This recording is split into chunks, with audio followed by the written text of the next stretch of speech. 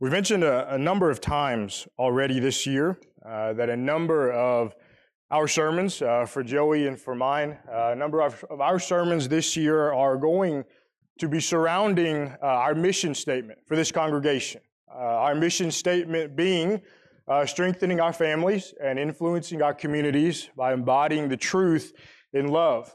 And up to this point, almost having gone all the way through April, we have touched on many different aspects concerning this particular statement, many different areas that have to do with this particular statement. And today serves as yet another opportunity to look at another aspect of this particular statement, this one specifically being geared towards our communities, the idea of influencing our communities.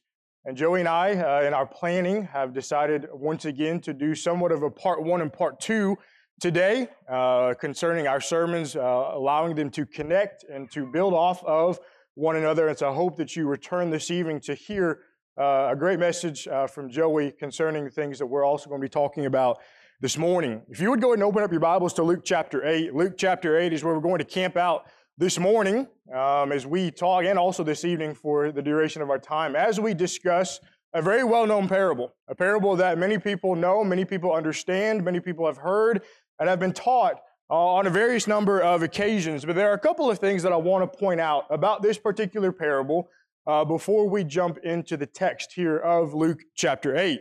I fear that oftentimes when we look at this particular parable, I think many times we call it by the wrong name. We've called it the parable of the sower for years. That's what I have always known it to be called. I'm sure that is what you have always known it to be called. That's what we ourselves call it whenever we're talking about this particular parable. Because within this parable, when we talk about it, we place so much emphasis on that of the sower itself. And certainly we are right in doing that. Certainly there is significance on the sower, isn't there? Certainly the sower bears a great responsibility that's been placed on him. I understand we can't forget that.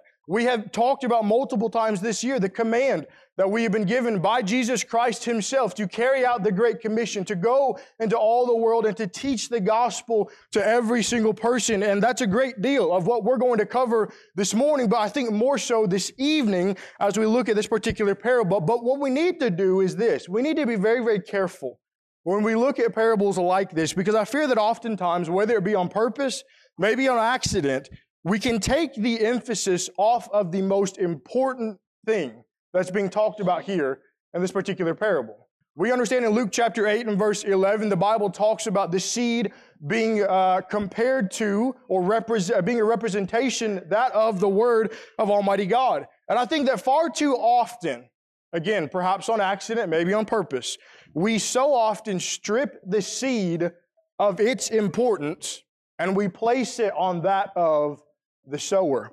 If there's one thing that you and I can take away from our message this morning, I hope that it is we always remember the importance and the valued nature, the vital nature of the message and not of the messenger.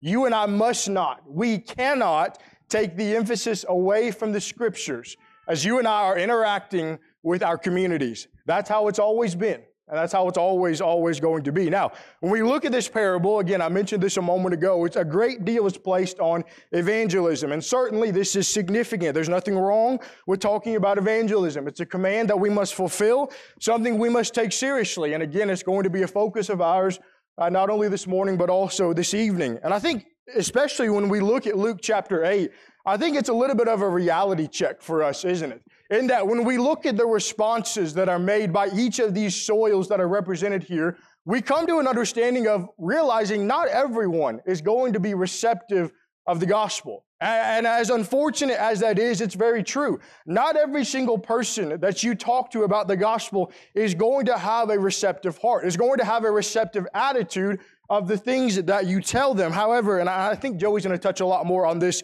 evening. That's why I have taken the liberty this morning to look at this parable in a different way. Because I think that this is somewhat of a lost concept. When we look at this particular parable, that being the heart, but not necessarily the heart of the people that we are talking to. What I want us to do this morning as we look at this particular parable, I want us to do an examination of our own lives. I want us to do an examination of our own hearts as we walk ourselves through this parable. As we look at each of these soils, I want us to make comparisons to our lives. I want us to look at our hearts and the way that we react and respond to the gospel whenever it is preached to us, whenever we study it, so that when we do go out and we do evangelize and we do encounter these different soils, that we ourselves are the correct soil. That we ourselves are in a good standing with Almighty God before we ever go out and we ever try to talk to someone about Jesus Christ. There's a quote I ran across as I was studying for this lesson. David Anguish said this. He said, Jesus' teaching must be properly heard, accepted, and also practiced. You see, if these three concepts are not carried out by each of us, you and I are not going to be successful Christians. If you and I don't do these things, we are not going to be all that we can be and be as impactful as we can be in our communities in the way that Christ would have us if we are not practicing the things that we have learned and that we have studied. We have to put it within practice within our lives, so we have to ask the question, what kind of soil am I? What kind of soil am I? Which one of these represents me as we walk through this particular passage today? We have number one, the wayside soil. The wayside soil. I want to look at each of these soils really with three different concepts for each one of these as we go through this particular parable. Pick up with me here, Luke chapter 8, beginning in verse 5. A sower went out to sow his seed. And as he sowed, some fell by the wayside, and it was trampled down, and the birds of the air devoured it. Now skip to verse 12. Those by the wayside are the ones who hear. Then the devil comes and takes away the word out of their hearts, lest they should believe and be saved. The first concept I want you to understand is this. Hearing is very, very different from listening. Hearing is very, very different from listening. I know we've talked about this before. I know this is a concept that I have discussed here at different times. I understand that I've talked about this before from the perspective of parents and children, and how as a child, oftentimes I heard my parents, but I didn't really listen to them. There were times when they were trying to get me to do something, and I heard them, but I didn't actually allow it to resonate within my life. I didn't allow it to take root, and so it didn't affect my choices. It didn't affect the decisions and the things that I did and the way that I lived in my life. You see, when somebody approaches the gospel in this way, when somebody looks at the gospel of Christ and they approach it in a way of where they hear it, but they don't actually listen, they don't actually allow it to resonate within themselves, they cannot be pleasing to Him. When someone looks at the Bible, just like James chapter 1, verses 23 and 24 talks about, it does him or her absolutely no good whatsoever. You see, the wayside soil is the heart of someone who understands what they need to do. They know what is right. They know what is wrong. They have an understanding of what is required of them in order to be pleasing and acceptable to God in this life. They know the benefits. They know the hope that they can have by living the life of a Christian, but they simply don't listen. The seed or the Word of God, it never plants within their hearts and in their lives, and thus they bear no fruit for Jesus. In 1 John chapter 1 and verse 1, John said this. He said, that which was from the beginning, which we have heard, which we have seen with our eyes, which we have looked upon, and our hands have handled concerning the word of life. Who is John talking about? John's talking about the risen Savior, isn't he? He's talking about Jesus Christ. He's talking about how he's eternal. And John is talking about the fact that they had seen, they had heard, they had looked at how they had handled Him. They had physically been around Him. But when you think about that word heard there in the Greek language of 1 John chapter 1, it's a word that comes to somebody who has heard, who has heeded, but then who has also obeyed. You see, Christianity is a religion that is very, very active. You cannot be a Christian and have a faith that is completely passive, to where you sit around and you don't do anything to further the cause of Jesus Christ. It is more than just hearing, but it is listening, and within that, we make application to our lives. Here's number two. And in this particular soil, we see the devil, quote unquote, taking away the word of God. I think this is an interesting way to phrase this, because you and I understand the devil can't just come and take away the word from our hearts, can he? He can't just swoop in and pluck the word out of our hearts with us having no choice in the matter. I'm sure the devil wishes that he could, but we understand that that is not how it takes place.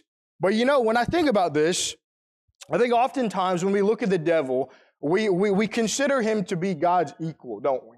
Oftentimes we look at the devil and we consider this to be a power of two different powers at 50-50. There's 50-50 odds of who's going to win and who's not going to win, and that they're just battling one another, and we hope that maybe God will come out victorious. But you remember, reading through Job chapter 1 all the way through chapter 3, the devil has to go to God, and he has to ask God for permission to do any of the things that he wants to do to Job. We understand the little bit of power that the devil has as it compares to Almighty God, but the way that the devil is able to take the words out of our hearts, the way that the devil is able to pluck the word from our hearts is if we allow him to do it in the first place. By you and I not creating and sustaining a foundation and allowing the seed or the word to sink down into our soils, by not caring, by not understanding, by not seeing the importance, by only listening, or rather by only hearing and not listening, we create an environment.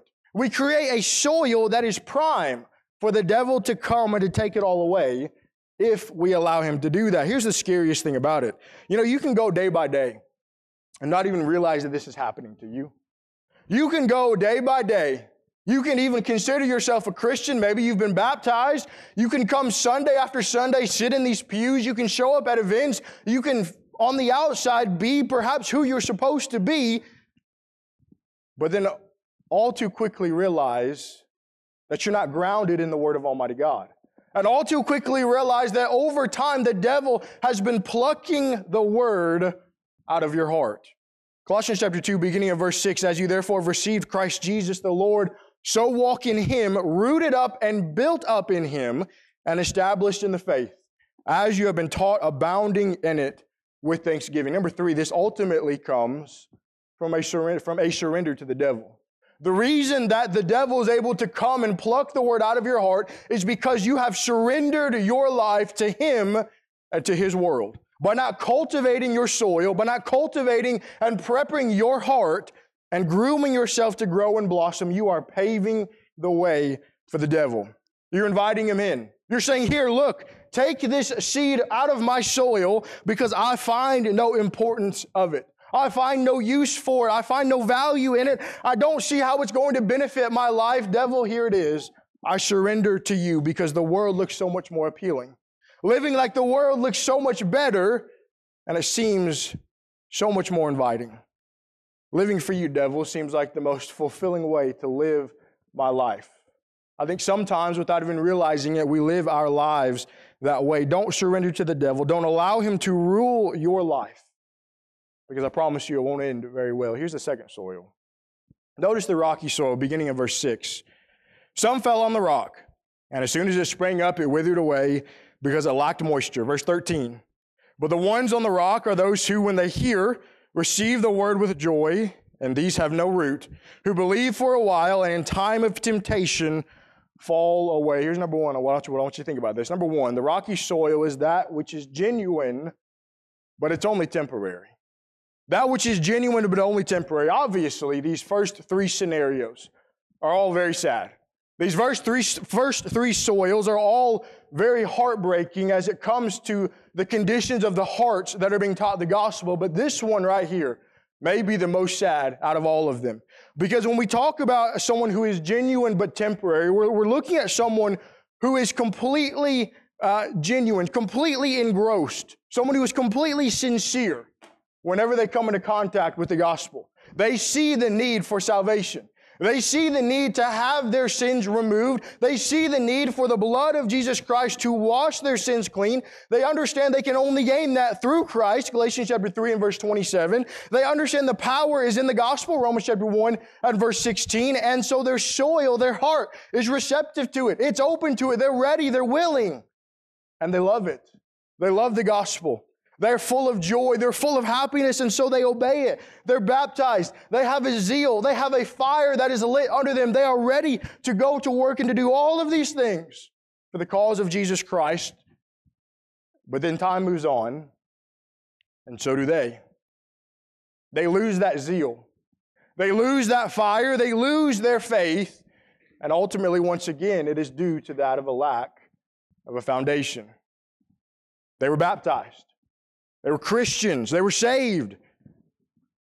But they didn't progress.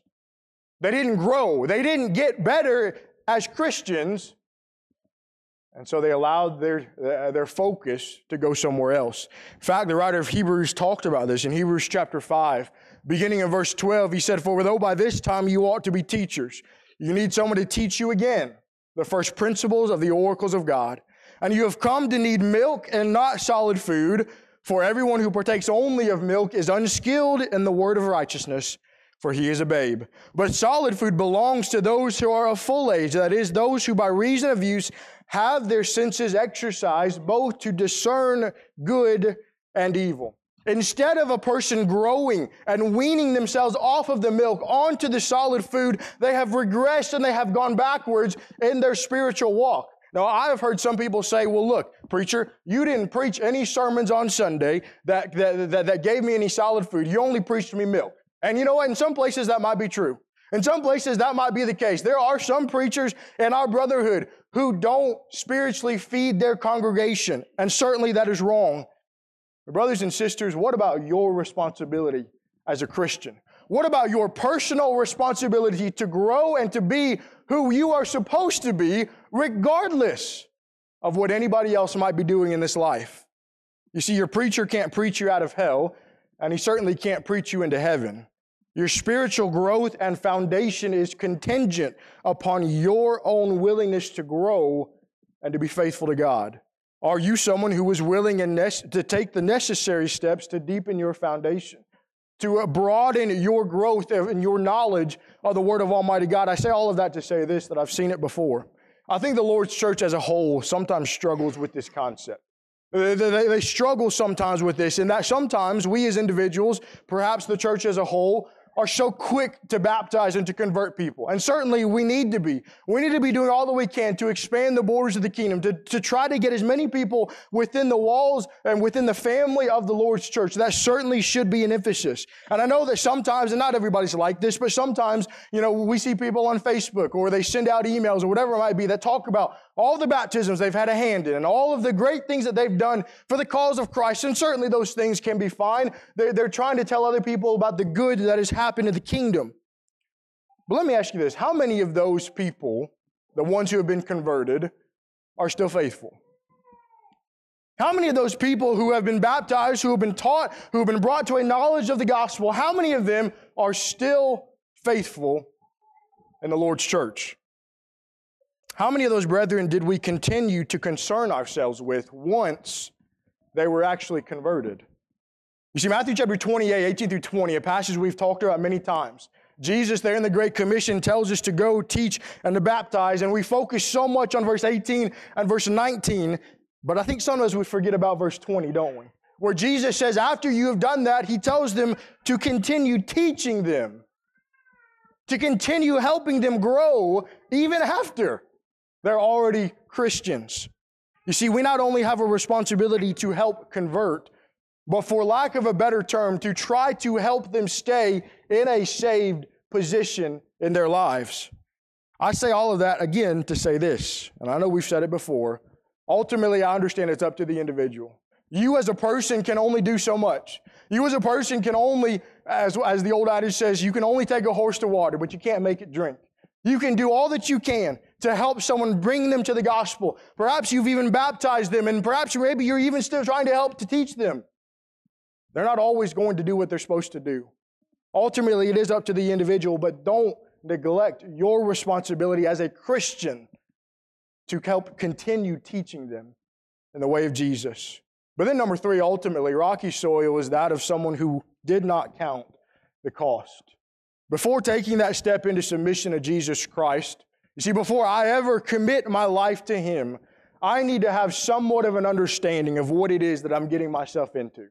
I need to have somewhat of an understanding of all of the things that I'm going to have to sacrifice if I used to live for the world, because my life is about to look drastically different if I'm living the life of a Christian. But because of that, I also understand that I'm going to reap the greatest reward that could ever be given if I'm faithful to Jesus Christ.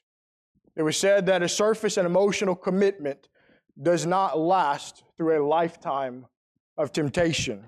You see, if I'm not truly dedicated to the cause of Christ, if I'm not truly dedicated into doing all that I can for Him and for His glory, then I'm just like this soil. I haven't counted the cost. I haven't really figured out what exactly it's going to cost of me in order to be a faithful Christian. And truth be told, it's a cost that I need to continue to count. All of us here as faithful Christians need to continue counting the cost and need to continue seeing what we can do for the cause of Jesus Christ. Here's number 3. Think about the thorny soil. Notice verse 7. And some fell among thorns, and the thorns sprang up with it and choked it. Verse 14. Now the ones that fell among thorns are those who, when they have heard, go out and are choked with cares, riches, and pleasures of life, and bring no fruit to maturity. Here's number 1. This thorny soil is that of someone who has a good foundation, but there's no further growth in their lives. It reminds me a lot of the soil we just talked about, the rocky soil. Someone who receives the Word. They've heard the Word, and perhaps there's even some gladness in their lives. They know what they need to do. They have a knowledge of what it is that they're supposed to do in order to give their lives to Christ and to stay faithful while doing all of that. They have an understanding, but it doesn't go very deep.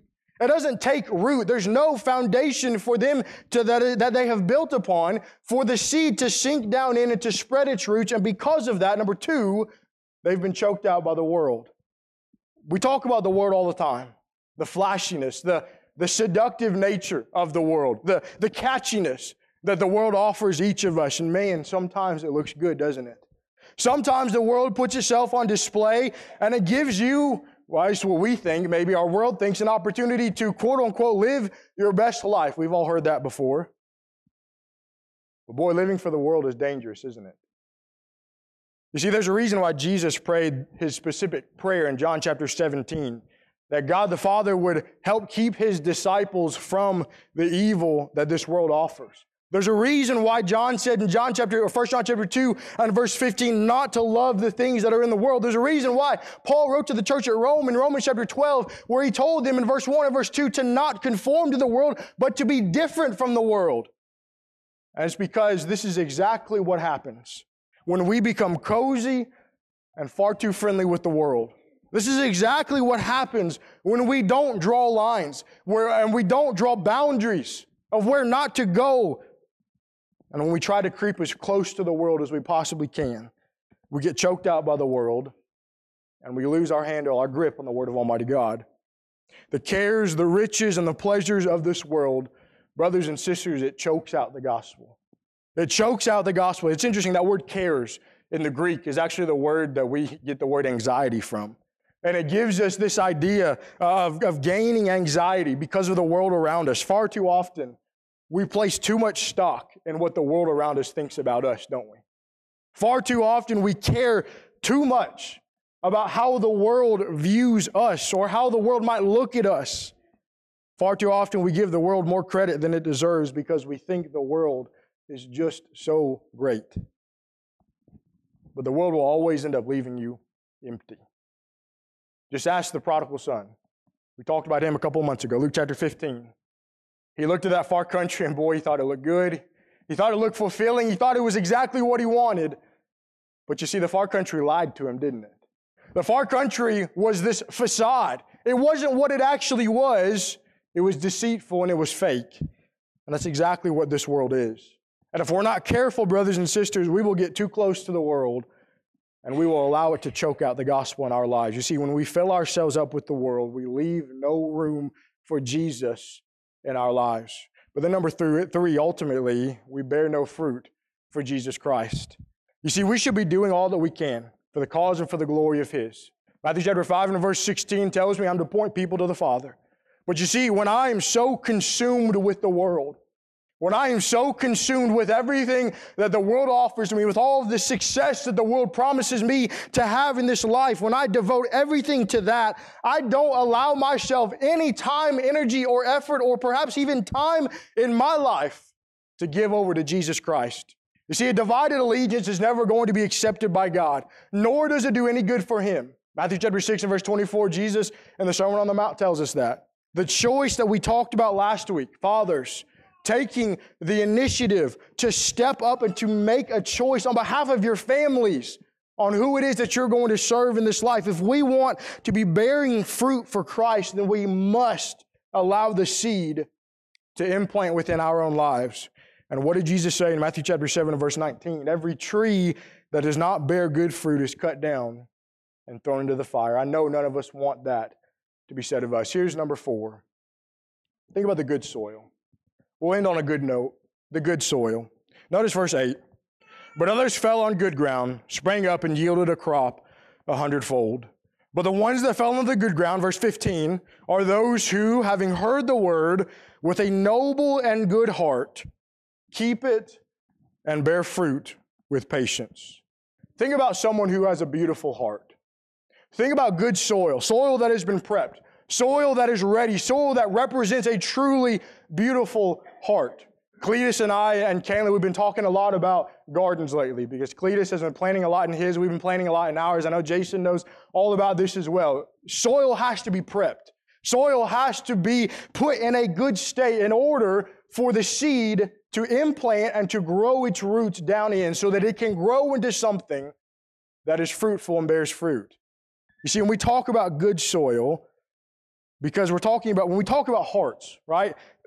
Though just like other soils, perhaps even the ones that we've talked about today, we're talking about a soil, a heart that is ready and genuine. You see, it differs in that it is a heart that is receptive and willing to submit, in that it is a heart that loves Jesus Christ. It is a heart that puts Christ first and above everything else. It's a heart that understands that there is more to this life than just simply living for the world in which it is present. A heart that's willing and ready to work for Jesus. A heart that is truly beautiful. But it's beautiful because, number 2, it's a heart that keeps the Word of Almighty God. It's a heart that is ready to keep the Word and to bury it within itself. Psalm 119 and verse 11, Thy Word have I hid in my heart that I might not sin against Thee. I'm going to take the seed and I'm going to keep it in my heart. I'm going to do all that I can to mold and to adhere to the commands of Jesus, not only in that I'm going to keep it, but I'm going to protect it once it's in my heart. I'm going to guard it. I'm going to feed it. I'm going to help it grow, and I'm going to see it blossom and produce good fruit. That's how I, as an individual, am a good and effective soil. By surrendering myself to the power of Jesus Christ, by allowing Him to use me wherever it is that I can be used to His glory and to His praise. And we have that mindset about us. We're able to set aside the worries and the anxieties of this world. We're able to be effective workers in the kingdom. But not only that, number 3, which is contrary to all of these other soils, you and I will be individuals who are able to bear fruit. Unlike that of any of the other soils, when the seed implants, it takes root, it blossoms, and it bears fruit. It brings about good results of the kingdom. You see, that's the power of the seed, isn't it? That's the power of the gospel. And that when you take a heart, a soil that is humble, that is willing and receptive to its message, the gospel is able to take hold of that heart, to implant it, to grow its roots deep, and to use that heart for its good. Let me ask you this as we close. What kind of heart do you have? What kind of heart do you have this morning? We talk and we place so much emphasis on everyone else around us. Certainly we need to. But don't forget about yourself.